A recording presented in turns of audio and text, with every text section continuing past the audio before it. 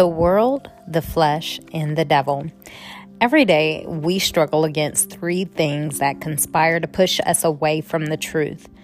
Understanding how the world and the flesh and the devil work will enable us to renew our mind and pretty much stand firm against the world's lies. So we're going to focus on what the world's view of truth is. Our main focus verse is Romans 12:2.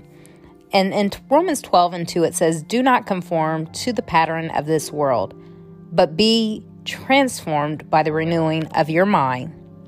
Then you will be able to test and approve what God's will is, His good, pleasing, and perfect will." So the objective of this lesson, which is the world's truth, is to understand that we as Christians, we make a definite decision. We have to turn away from what we grew up believing, what the world teaches. And we actually need to turn towards what God tells us is true. So the focus truth that we want to make sure we remember as we go through these lessons is that the world we grew up influenced us and how we look at life in particular, and the way we see things and what we define as true. That's why you hear people say all the time, "Oh, there's no definite truth." We all have our own individual truth. But as a believer, we know that there is one absolute truth. So let's go into what is the world. Well, we've looked at some fundamental truths and who we are in Christ, and the fact that faith is simply the choice to believe what God tells us is already true. So in the next three sections of what we will be going through, it will turn our attention to some of the things that deflect us from the truth. There's three distinct enemies: the world, the flesh, and the devil.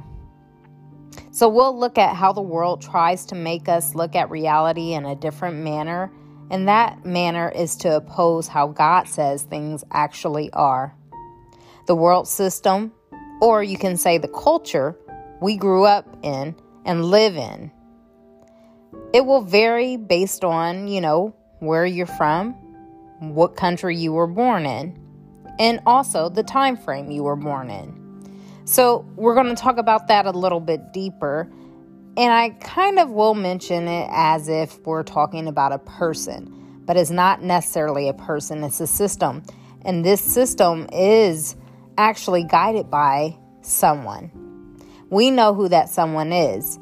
In John 12:31, Jesus specifically tells us that it is Satan himself who's behind the world system and the lies of this system. He's the one that pulls the strings. So let's look at some main tactics. In our next section, we'll look at the first tactic, which is promising to meet our needs. The world will promise to meet our very deepest needs.